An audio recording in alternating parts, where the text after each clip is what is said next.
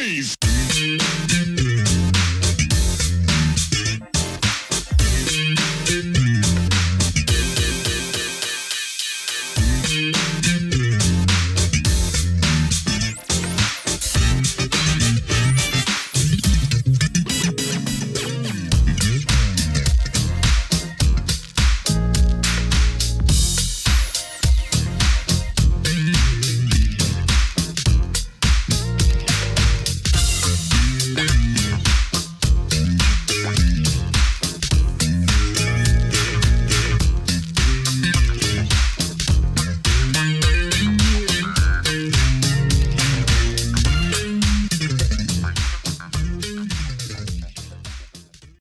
Welcome back to the next part of this Truth in Rhythm episode. Be sure to subscribe to this channel. If you've already done so, please share it with friends. Also become a member by joining Truth in Rhythm on Patreon, or consider donating at funkinstuff.net. Thank you so much for your interest and support. Enjoy.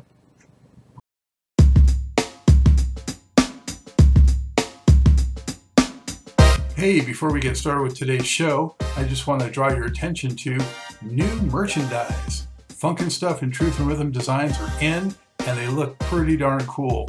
So show your support, help support the program, and show off some stylish merchandise and apparel. Only at the Funkin' Stuff store.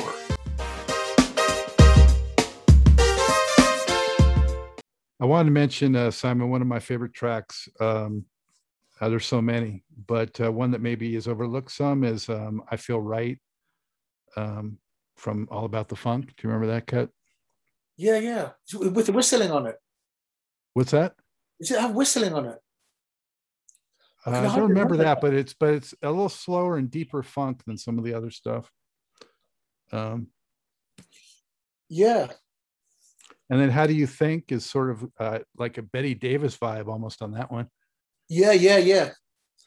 I mean, that was quite a nice record. Basically, that singer was like someone like the drummer had a thing with the singer. You know, it's one of those kind of rock and roll stories. But there's some good cuts on that record. You know, I think we had a sort of R&B influence of the times. You know, that's what I'm talking about, being influenced by the times. Like Boogie is like really like of the times R&B. Yeah. Good tune. You know that Jay Dilla doing that. You know, like doing the different, like, you know, when you do computer music, you can change the feel of the MIDI notes. The pitch. No, not the pitch. The actual groove of it. And Jay Dilla started doing things like Out of Time.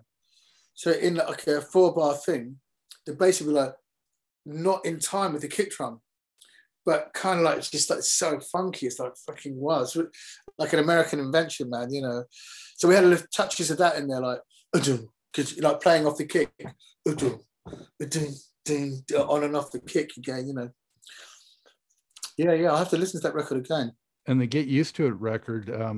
We've got is such slow grinding funk with India. Yeah, that's heavy. And Andrew had this box that he just got given or something, and it was like, and it made the bass like 10 basses. Actually, our sound engineer always plays that at the sound checks to check the system. There you go. Yeah, I mean, there's some tracks like that where I'm like, why wasn't that a bigger hit? You know? Yeah, I mean, yeah. It's like, because I'm the guy that always tries to like put the funk back in it on our records. You know, I think the Heavies fans are like a mixed bunch of people from the sort of pop, more superficial fans that will listen to like the radio. But it's always important to have on an album. Still think about albums, you know, to have like the funk on there as well. So I had this tune, this riff I wrote once for a new heavy rhyme experience actually. And I was lying in bed with my kids there, and I'll go up and like dum bum bum bum, bum bum bum bum, bum bum bum, which is like on the new record. What's it called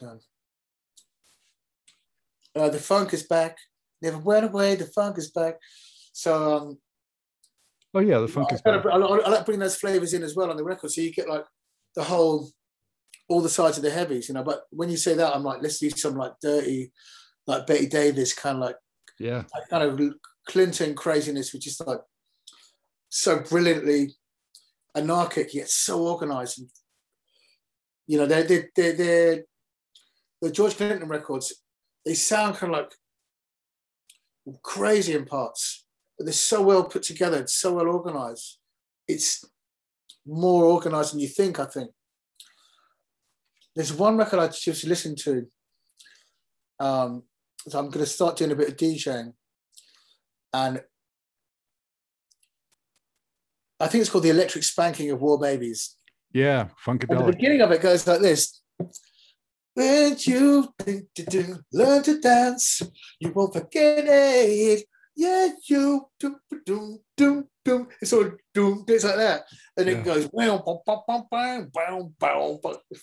You can walk a mile in my shoes, but you can't walk a step in my feet. Up and about, and that is basically like Dr. Dre all over. You know, without Clinton, there's no.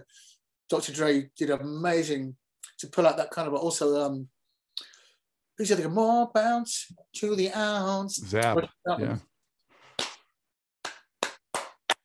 That's the shit right there. Oh yeah, man. You mentioned. Yeah. You mentioned. James Brown was interested in your horns, and I just want to also mention. I mean, throughout your recording history, you guys have had such great horns. I don't know how much changeover you've had in that, but you know, Right On, for example, is a track with Stax style, you know, really great horns, and you have so many of those. How do you get such great horn sounds on those records? Yeah. That's another one of mine that it's from a jam the Heavies did, and I really instigated that one because I kind of want to do something like less of a song, more of like a chant, you know. So it's not really a song; it's like just a thing. A vamp. And there's this amazing version of I remember the scale in this record by James Brown, Get on the Good Foot, and there's a kind of dub version of it.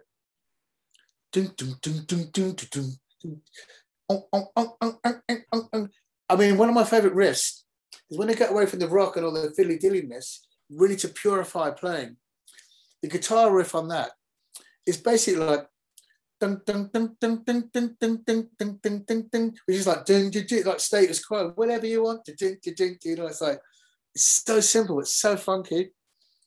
And in that record, yeah, it's a kind of it's a bit almost like a tiny bit Egyptian-y to me. So I wrote those horn lines like that off that record. It comes from that influence, I think. Can't quite remember the horn line on the record now, but it's not so much copying, but like just loving and wowing, and then like taking the feeling or something. I think is what everyone does, you know, rather than actually verbatim copying something, which I think is not the way to go. You set the energy of something and try and feel that out, and then it becomes your own thing. Some of the things we've done are like start real different, and then they end up heavy as a Heavies record. That's what we do, and that's how it's going to come out. That's just the result of these people playing that piece of music, you know. Well, the horns especially, you know, sort of went away in the 80s to a great degree, especially in R&B music and hip hop. And you know, you guys have kept it alive, which is great, because I always loved horns. I mean, they're so crucial. There was a time, like, I think someone in the band was like, oh, we should stop using so many horns and everything. And then the next record that came out was Got Me Feeling So Crazy Right Now, which is like horns all day, isn't it? But it's just horns, man. And in fact, the American horn section we had, they were great dancers. They had these real nice moves. And I think they were like in those kind of drumline bands you have in like colleges where you have, I don't know if you've seen the film Drumline. It's pretty cheesy and schmaltzy, but they do a great version of in the Stone on it with his big band, like a whole band, like with thousands of drummers, and that's the, you know, the Earth, Wind and Fire. You know how you feel with that stuff. It's like exalting. Yeah, the horns are crucial for me. Like even if, like the Jerry Hayes style, like in the Michael Jackson records, it's so minimally used and mixed really far back, but they still kept using the horns, you know, on like Off the Wall. Yeah, just adds a brightness, really, like, just a special brightness. Yeah. And he would just use trumpets. I think he's just like 7 trumpets, no sax, no lower stuff, just for the sonic kind of style of it. But you know, I listen to a lot of jazz and as well. And there's quite a big jazz scene in London right now. There's a lot of kids, young people, playing jazz and fusion and Afrobeat. It's a thing now. Like people, you do an Afrobeat number now. You know, it's like the Fela Kuti thing, who I actually was into real early on. I went to see Fela Kuti at Brixton Academy before he was like revered in other areas. It was like Africans, all full of African people. In fact, there were like 3 white people there. 2 of them girls, and me, the other guy. And he played for 2 hours and did 3 songs. And it was amazing. They had this like tree trunk thing, doom, doom, doom. And I went backstage. My friend Ayo, because he's from like Nigeria, Lagos in particular. And I was in this small room, and then Fela Kuti was there, just like right over there, you know. And he looked at me, you know, like, fuck, you know, like the white guy in the room, you know, what's he doing here? But I was so young and innocent. He soon saw my spirit was not out of I wasn't there to do something bad. And yeah, and I was going to go and see him again, and then he died, of course. But there's a great fellow documentary about the shrine. He had this club in Lagos, and he had his own republic, you know, the Kelakuta Republic. He was a bit of a threat to the system, so they threw his mum off a balcony and put him in prison and stuff, and like they fuck with that guy hardcore. But he was really standing up for a different Africa, a less corrupt one. So you know the song "Zombie." It's basically saying like, if you put a uniform on and you get a gun, then you feel like good about yourself. But you're just a zombie working for arseholes. You're actually fucking yourself up doing that. You're on the wrong side, you know. Heavy song. Did you see him in the 80s? Is that when, or late 70s, or? It's got to be the 80s or really early 90s, perhaps. Yeah, probably early 90s.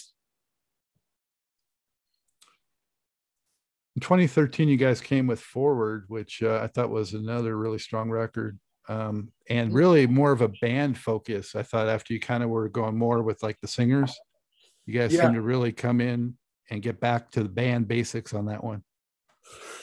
Yeah, actually we did, because we went into this, because those other records are kind of made like more on a computer, writing on a computer in just at Andrew's house, you know. Then we go and record other bits on it, you know, but that was done in the studio. So we had that one. What's that one? Like almost like fusion, funky fusion cuts. Quite Brit funky, actually. Yeah, a little funk in your pocket, lifestyle. Oh, yeah. We had this guy. I wrote look with the singer at the time. I wrote a little funk in your pocket, and once again, not a song, but a kind of piece of music. Not like it's going to be a single. That's not always the remit, you know. It's to make something good. And we got this guy to arrange on that, this horn player, and he did this crazy thing, horn arrangement. I thought, yeah, it's quite a nice piece of chisel there. Yeah, Itzine, another really tight instrumental. Yeah. Actually, that word is I'll let you in on a secret while no one's listening. Itzine. If we're with a band and we see like an attractive woman, we just say Itzine. Well, no, we say Eizine. Originally, it was Eizine. Eizine. Someone says if you're sitting like having lunch in a restaurant with a band, and there's a beautiful woman somewhere, you just say Eizine, so you know to look around, you'll find this person. And then we change it into Italian pronunciation, Itzine. But however you pronounce it, so we just named the track after that. It's like code. Like a kind of code, yeah. Yeah. Cool.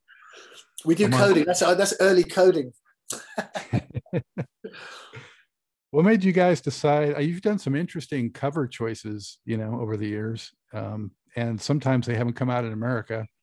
I'm guessing there's licensing issues sometimes with that. Well, I think Midnight of the Oasis was a big hit for us, and it really kind of broke us in England. But I think in America it's a bit cooler. It's not that cooler record, like it's not that kind of dope, but it's kind of like a nice funky record. And in fact, London Records asked us to do a cover, and one of the guys in the band, he's make all these tapes, this guy called Lascelles, he's not in the band anymore, but he's got this amazing record collection, like really deep, man. It's like amazing guy, from everything from A Certain Ratio to like all sorts, like The Last Poets, that he introduced me to them and stuff.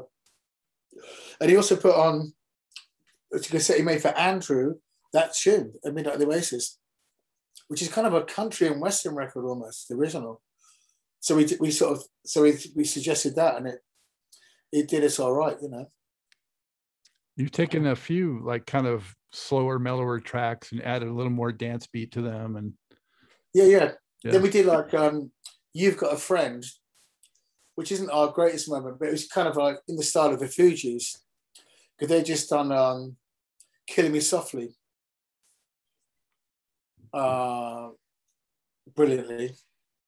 So it's kind of like broken down like that, quite minimal, not too much chugging on the guitar. It's just like, yeah. Attempted commercialism, it didn't work. You did Sledgehammer was another one. Oh yeah, that's right. Yeah. I mean, we just knocked that up in a second, really. Although I'm a massive Genesis fan. And when I was a kid, I had Seconds Out, which is like a live double album with Phil Collins singing all the songs, like Supper's Ready and stuff. And then I discovered like more recently Peter Gabriel singing these songs, and his voice is amazing. So I mean, yeah, that was kind of a thing. That's an okay cut. It's okay. It's cool. The last two records, so I would say TBNH and Sweet Freaks, were a little bit more up-tempo and more club dance friendly than some of the ones that came before. Yeah. I mean, Sweet Freaks was the last album with Jan, and it wasn't the best of times. He wasn't so happy in the whole thing, and we've got the there's various stuff on the last album, but it is kind of like the last album was like me and Andrew together making a new statement and continuing the journey, if you like. So we spent quite a lot of time on it, putting real strings on it and making it more live and more like a proper Brand New Heavies record, rather than like sort of some perhaps worked out on a computer so much. So it's kind of up tempo, and like we had all the old singers on it, Cider and Dear, Colleen, like a reunion. Yeah. What's that? Like a reunion. Yeah, like a reunion. Yeah. So therefore, you want everyone to have like a bit of a bright moment. Heat is a really interesting cut. It's got some like James Brown vibes, and then it gets real up tempo. Well, that riff I played earlier on is like kind of based on that, and that was fun to write. And we wrote that in this little studio with Honey La Rochelle, who was our backing singer. She's a killer songwriter. And we went for a break, and there was this shop nearby, and it had this postcard in it that said, I'm a hopeless romantic with a dirty mind. So that's the opening lyric. That's a great lyric. Yeah. because it's got the funk bit and it's got the "Take Me to Another," kind of like a pop kind of a thing in it as well. That makes me think of someone like Prince, that line. Yeah. It's got kind of like yeah, like that kind of head or controversy or kind of thing. Yeah, with the synths in it. I love that stuff. Yeah, me too. Can you play an instrument? Are you in a band? You ever been in a band and stuff? I dabble. I'm a frustrated musician. That's why I became a disc jockey. All right. And also music journalist too. So just love music so much. I wish I could sing, especially. Yeah. I've always endeavored to get into some singing, and that's something I'm working on a bit. But I hang out too much, and I've got kids, and I'm busy. But we're starting a new record right now, which is quite exciting. We've got a new deal, and it's exciting, man. It's a real incredible thing to still be doing a lot of shows and still be making records at my age. It's like awesome. You still look like a young pup, Simon. Thank you very much, sir. It's the fringe. It knocks the years off you. Just get some bangs, baby. You'll be 12 again. So it's a heavies record you're working on, and yeah. How far into it are you? Very early stages. So it's kind of been difficult with the lockdowns and everything, especially not knowing how long they were going to go on. It wasn't like we all knew we had a year. We had like another month. It was just adding on all the time, wasn't it? And then it unlocked and locked down again. And so it's all like early stages. So I've got a few little tunes that I've been, like I played you earlier on, a little, like I'm just working on that and putting some stuff together with that, bring it to the band. Hopefully we can all get in the studio together and jam up some like live funky stuff. And start putting it together and try and do it as quick as possible. Try and get out by the middle of next year at the latest. Will you come to America again? If we can, I'd love to. That would be it's going to be, just amazing. We haven't been to America for quite a while. And just to do that again would be just amazing. Because America, despite Donald Trump, ain't that bad, But we've seen America like in all the pockets of it, and I love America. I love the literature of the 60s, the Kerouacs and stuff, and the Doors and the revolution in the real people, which is so hard to achieve now. Everything's so watched. The Big Brother is like, they're clamping down on freedom of speech. It's like when everyone fighting over the vaccinations and all sorts of crazy stuff. It's like, fuck that. We need to make some funk and get together. Let's all get together and fucking die, and rather than walk around with a mask on forever, or a metaphorical mask, Well, I feel like this whole thing has made music even that much more crucial, Yeah.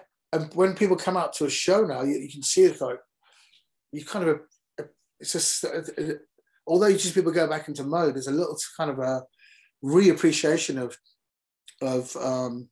life, and people are, there's definitely some kind of control going on in this whole thing. And, people are wanting to be allowed to walk around on the planet as an animal that we should be allowed to do. And so hopefully we'll come back to America, if it opens up like that. Do you anticipate a mix of instrumentals and vocal tracks, or all vocal, or what do you think? Oh, it'd be, well, I was bringing like the funk in your pockets, the funk is back kind of stuff like that. And some songs too. So of those times that you've gotten out and about, is there one or two just completely unforgettable experiences? I mean, you mentioned James Brown, but was there some other experience from being out there on the road? Maybe it was funny or good or bad or just unforgettable. What could you share with us? Well, there was one time, when we start the show, usually the band's playing, and then like me and Andrew will come on. And there's one time Andrew came on the stage, and he's like slipped over, and like he's on his back, and he doesn't know whether to keep playing but devote to the music or like stop and like stand up. So I ran on the stage, and I thought I'd just lie down next to him to make it look like it's part of the show. And I just found that really kind of daft. And we had this other show at a place called La Cigale in Paris. And it's kind of weird now because we wouldn't do it now, but we used to do like 3 instrumentals to start before India would come on. And by the time she came in, it was like, you've had a lot of music, and like, then you get the singers like, wow, wow, wow. And just people were pogoing, like, just like jumping, like, to the music. Funky soul, like, groove, but people were pogoing, it was just and that's the sort of energy that I think when we play live, we just want to see people like having a real good time. It's like it's not so much about being watched or marveled at. It's about creating something in the room, which is like like an experience where you're all together, and that's kind of the goal. So yeah, and we get that, and the band's fantastic right now. Like, we're doing really, really great shows. We're still jamming between the numbers, like I mentioned before, and forgoing like playing the right set length to just be ourselves, and still partying and still like crazy, like. So we still got all that energy going. Yeah. So I went off another tangent then, but there's a couple of little stories there about memories. Playing with James Brown. We played with Simply Red at Old Trafford Cricket Ground, and it was the first time a concert had ever been played there. And there was like literally like thousands of people there, because he's from Manchester, Mick Hucknall. It was like his hometown. And the place holds 70,000 people. There must have been like 50,000 people. And we went on stage and we played at Wembley with him. I remember we've been to America, and we used to buy all these crazy clothes from the vintage stores. And I bought this kind of crazy like cowboy orange thing with tassels on it. I always like to play with my teeth and do this sort of show thing. And we were really young. We were playing this big place, and Simply Red had this big extended stage and everything. And we were supposed to stay in the back bit. And I went down the front. And apparently, because when we were at Wembley, my family were there, and and we were playing, and they heard someone say, "Stand up, look, there's someone on stage in orange flares." Because it was like, wow, that's a thing, And on that show, I went down the front and I played with my teeth, and I was just, my heart was like racing. When I walked back, my guitar tech was like, I said, "How was that?" It was like, "You should have seen your face. You look like you've seen a ghost," because we were young, we kind of launched quite soon into playing with James Brown and doing these massive gigs and playing in local bars, pretty much like of a thing. And that was quite funny. And, and there was another time we were in Japan, and when people go to Japan, you feel like no one's watching, so you can go crazy. Like, even in the 70s, like Deep Purple made in Japan, because you're so adored. They adore you so much. The appreciation levels are like off the hook. And Andrew had this outfit on, and he had this like pink silk top, like a halter neck. And he had these like pink jeans with these sort of stars on, like we found in a vintage place, and these boots, like the zip up to below the knee, like the big 70s kind of like funk boots with the big heels. And he just looked so crazy. And we called him Black Doctor in Pink, like Black Doctor in Pink, a bit like Marcus Welby, MD, or like something like that. And we decided, because in the band, we were like, what are you wearing, man? You look insane.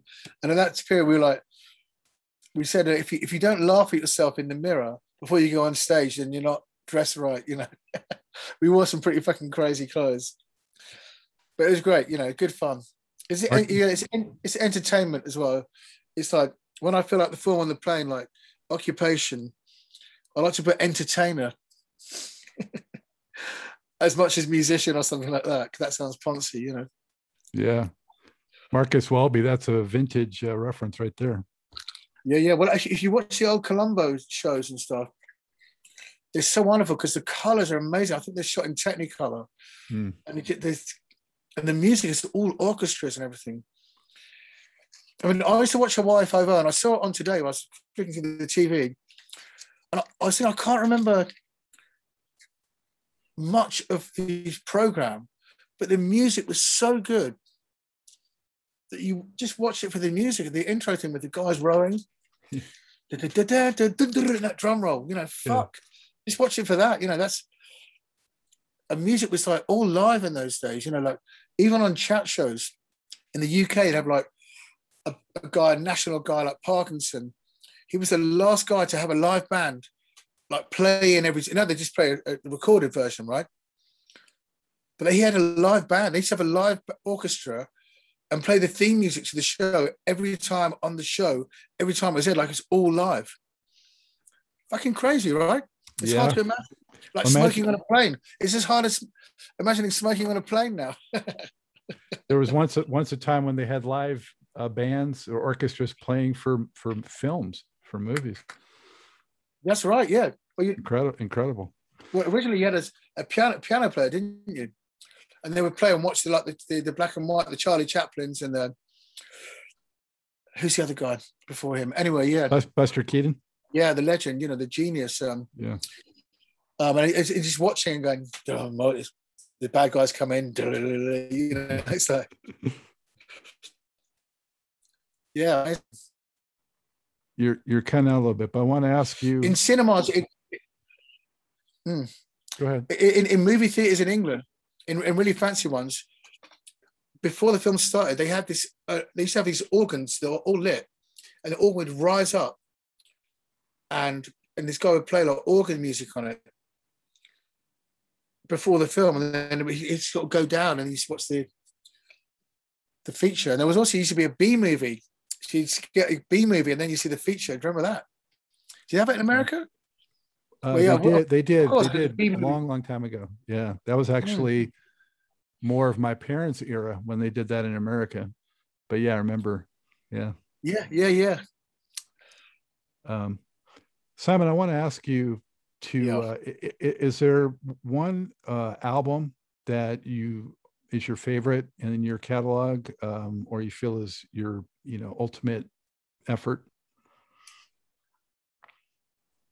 The next one. Yeah. That's everyone says.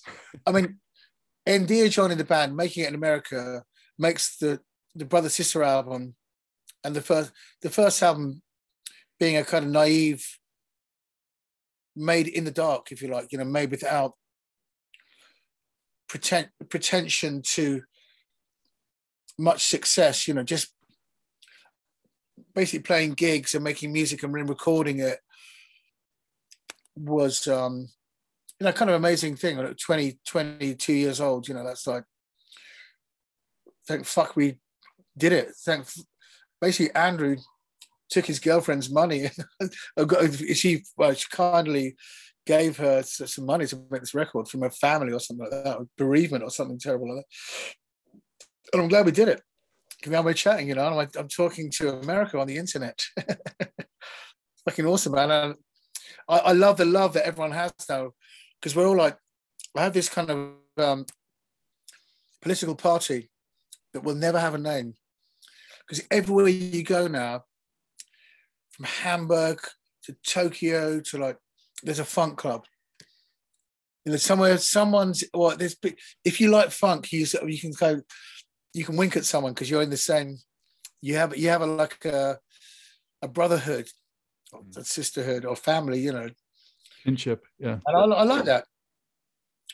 And I think a lot of people that, in adversity in life, and the adversity that funk music was made from, the music resonates, the lyrics resonate for years, not just because of like black struggle, but personal struggle. So they kind of like template onto your life. And you know, means that we've all been oppressed in our own lives by bosses and working, and kind of like just going out and boogieing is like a thing, you know, and it is a thing now. And so I thank the world for it being like it is, because the world is a beautiful place, you know, and it's a thing to be really happy about. People loving music, whether you make it or not, it's just like, you know, it's an incredible force that's so sort of owned and controlled. We're chatting to this guy called Chris Schwartz from Rough Nation, who has like Cypress Hill and the Fugees and things like that back in the day. And he's got his own vinyl pressing plant. And now a lot of people want to make vinyl because vinyl's on the up again, you know, or it's in the game again. And all the major labels are controlling all the pressing plants because there aren't that many. Obviously, thousands closed down probably. And the limited amount there are kind of owned by the majors. So the indies aren't getting a chance to use them. And that's another sort of thing of like corporate control, you know, and stuff. And the funk comes from another place, it comes to the opposite of that. It comes from like the first guy to like scratch a record, you know, doctors, you know, the DJ Scratch.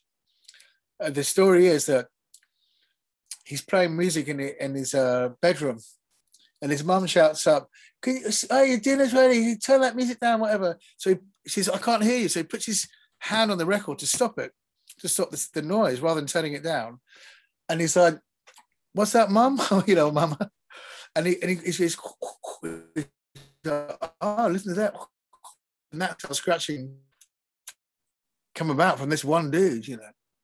Anyway, things come from small places. It's not about funding and super groups and super teams. It's about, you know, people and so forth. You know what I'm saying? Anyway, basically. Although I ramble, I think I'm getting across, hopefully. Before you get out of here, Simon, I wanted to see if you could rattle off, if you were stuck somewhere and desert island, you only had 5 albums, who do you think you might pick? Ooh. Gosh, well, funny enough, I mean, I can't make a choice like that, but I can say with the first record that comes to mind is Curtis Live, recorded in this sort of small club, because the intro song is like Mighty Mighty, Spade and Whitey, and it's like not like the record, and it's got this vocal thing, ooh ooh ooh ooh ooh ooh ooh ooh ooh ooh, and then someone joins in the harmony. It's like 4 people, like a wah bongos. There's nothing there, and ooh ooh, and to me that just makes the hair stand up on the back of my neck. So I'd like to hear that quite a few times. Shit, you know, like Electric Ladyland, Evergreen. You know, oh gosh, man, you know, some Led Zeppelin. Fuck. I really like that Mos Def record, you know. Shine your light on the world. I don't know, there's too many records, man. It's like, well, there's got to be a James Brown in there, right? Yeah, I think it's James Brown records. There's like one song of them and lots of other stuff. Yeah. He's not like, he didn't make the records like that. But I think In the Jungle Groove it's got the funky drummer on it. And one of my favorite tracks that I play when I DJ is It's a New Day, which is a really fantastic thing. I mean, because James Brown, it's like, can I just say James Brown? Because you have to cheat with James Brown on that one. Yeah, I've had people pick James Brown and pick like Star Time, you know, which was like the 4 CD set that was retrospective. Yeah. I can dig it. I really like the album Black Caesar, because that was a soundtrack album, but it's got songs like this ballad about Mama's dead, No longer will I feel your warm embrace, like a ballad, you know. He did these great ballads. And I do, you know, it's hard to say. It's a bit like, yeah, it's a bit like that. It's not an easy question to answer. I kind of really like some Van Halen records because Ted Templeman just distilled them into these like 3 minutes of like high energy, kind of amazing solos and just banging song. I mean, the lyrics are kind of daft as anything, but the energy is really superb, you know, like, and they're a rock and roll band, you know. Gosh, man. Well, I think I've got a pile of records down there. Oh my God. The best of the Beatles. Yeah, right. Anyway, you know, fuck you for asking that question. Speaking of the Beatles, have you heard about or seen that new McCartney thing on Hulu here in the U.S.? Rick Rubin. No, I've heard about it, and it's Rick Rubin or someone, or yeah, Rick Rubin with Paul McCartney. Is that new? I haven't actually heard about it. I just heard about it earlier on today from someone. Yeah, I love it. Have you seen it? It's great. They're just the two of them with all the original multi-tracks of the Beatles songs, and they're like deconstructing them. Ooh, I love that. Yeah. There's a few of those. It's like there's a Steely Dan one, a Hendrix one. There's a load of those. I don't know if you have that series in America where they get the engineer, you know, Eddie Kramer's on the one and stuff. I was wondering, they always miss out, like, did they record all in the same room, and where was the mics placed? And did they overdub the vocals and things like that? It's like, there's certain things I'd like to know that might maybe not so interesting, because that's a Disney thing, isn't it? That one, I think. It's on Hulu here, which is a streaming service. But yeah, but I think Disney were behind that, and but apparently it's really fun because Rick Rubin's asking the question you would ask if you were like, you know, it's more casual or something like that, like cheeky. It is, and he's got instruments there that he picks up to demonstrate things sometimes. Yeah. So what's it on? It's on the streaming, yeah? What's it called? It's called, I think it's called Paul McCartney 321. Oh, okay, wow. Yeah. Anyway, hey, how can people keep up with what you have coming, what the heavies have coming, all the good information? Well, we are basically not so good on the social media, but we're working on that. So like Facebook's quite good. Like we're working on our website, but it's got all the tour dates on there because we've got like 40 dates in the UK. Yeah, just on the Instagram and the Twitter and Facebook, you know, yeah. And you're going to possibly release that record you mentioned that from 4 years ago that is different. Oh, what's that one? You mentioned that other record you were working on for a few years that's different from the heavies music. Oh yeah, I am. It's like 34 years old. Yeah, it's yeah. I'm 34 years old. I thought you said 4 years old. You know, it's 34 years old. Wow. Basically, I started doing it, and it's like I had this little cassette 4-track recorder. I had it in LA, and I was writing kind of like, there's this one track called Alphabet Street by Prince. That's the kind of time I was writing it, and we had this college band, and we did this thing at the end of the year in art college, and I listened to the beat on that side because I play drums as well. I'm really interested in drum patterns and the shape of them over the bars and this sort of thing. It's like dun dun dun dun dun dun dun dun dun dun dun dun dun. So it sort of starts and stops. It's like goes over the bars weird. So I took it and I did this bass line like I did it more like a swing, and the riff is like so it's like a bit rocky. It's a bit more like hard, like, but it's kind of based on the funk, but like.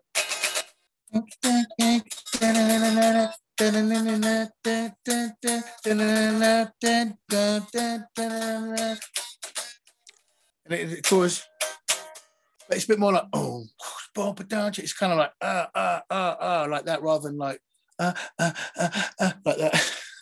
That's the kind of, and I had this other tune.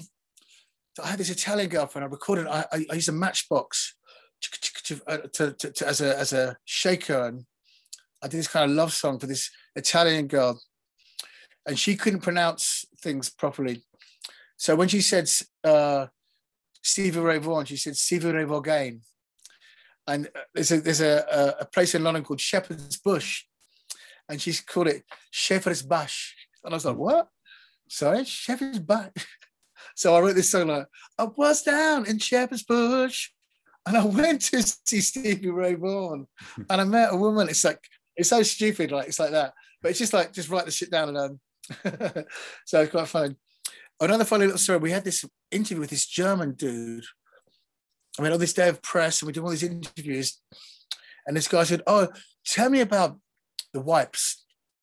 Like, sorry, no, the wipes. You know, the wipes.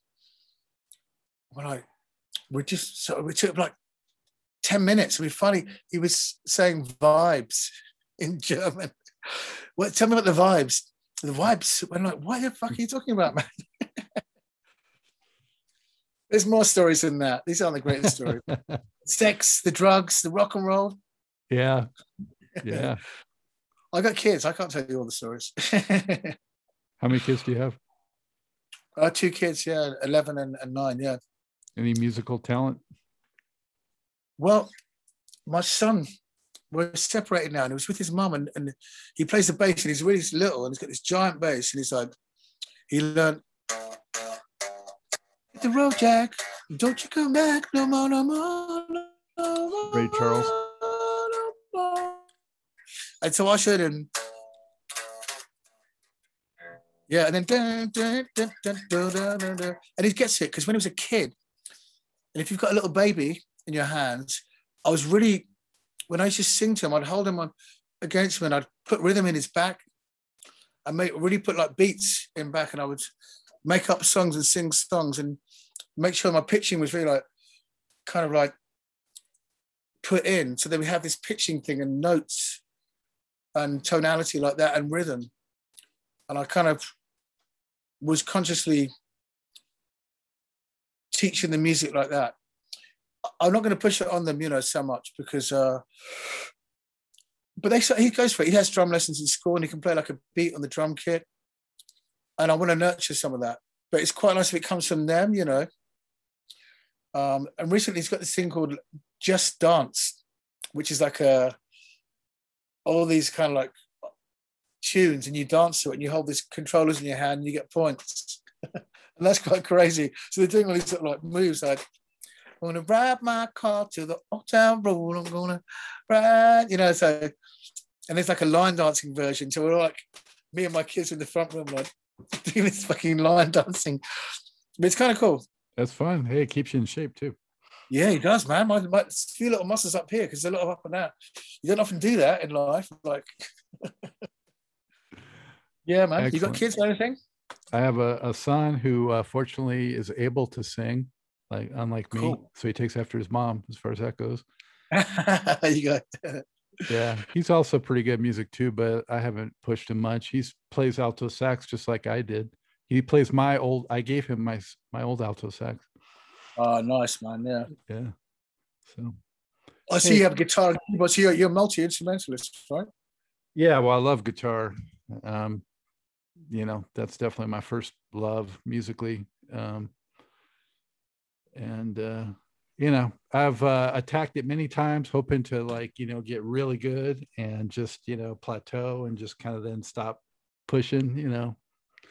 So yeah, I think it's just about like really it's just enjoying it, you know, and just sing and play and enjoy that, you know. That's like the key thing, I think, rather than have visions of grandeur of any sort, because, well, you know, obviously do that, but just enjoy the thing, pick it up and go, wow, you know, I can play a chord, listen to that. It's beautiful, isn't it? Yeah, yeah. Just take it like that, you know.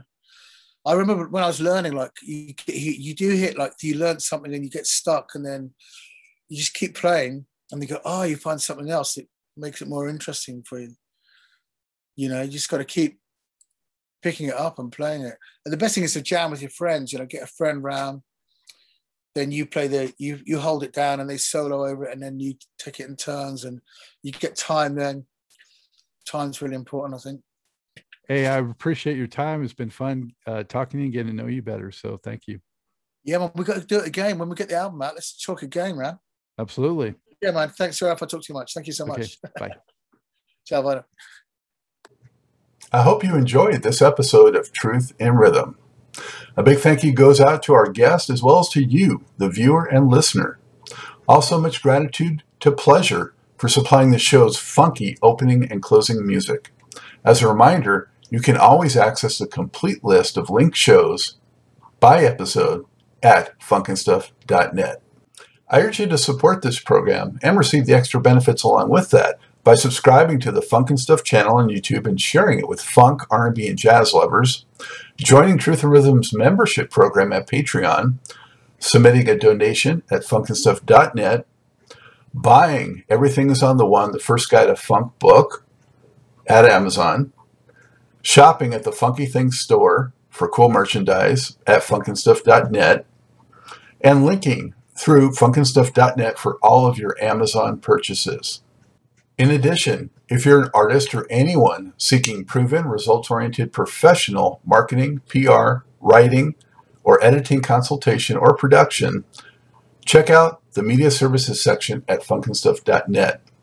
Also, I encourage you to drop me a line at scottg@funkandstuff.net. I love the feedback, suggestions, guest requests, appearance and sponsorship inquiries, and just talking about my favorite subject, groove-based music. For now, and as always, this is Scott Dr. GX Goldfine saying, keep on vibing to the rhythm of the one.